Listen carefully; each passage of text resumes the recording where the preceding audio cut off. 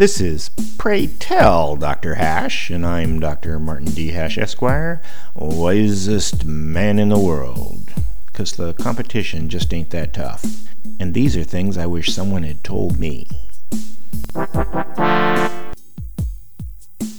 Today's topic: impossible pensions. Productivity has no shelf life. It can't be stored. But because money is often a proxy for productivity, there is the misconception that pensions can be saved for. So people draw the erroneous conclusion that if they have money, they can retire in their old age. That assumption is easily refuted because it's not about how much money you have.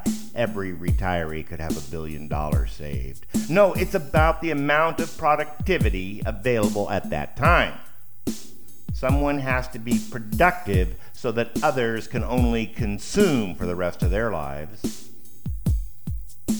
Consider that, by definition, a pensioner produces nothing, and they can't eat their money, but because money is also a proxy for state violence, they can force productive members of society to produce for them. Some young working family somewhere is essentially working so that a retired person doesn't have to.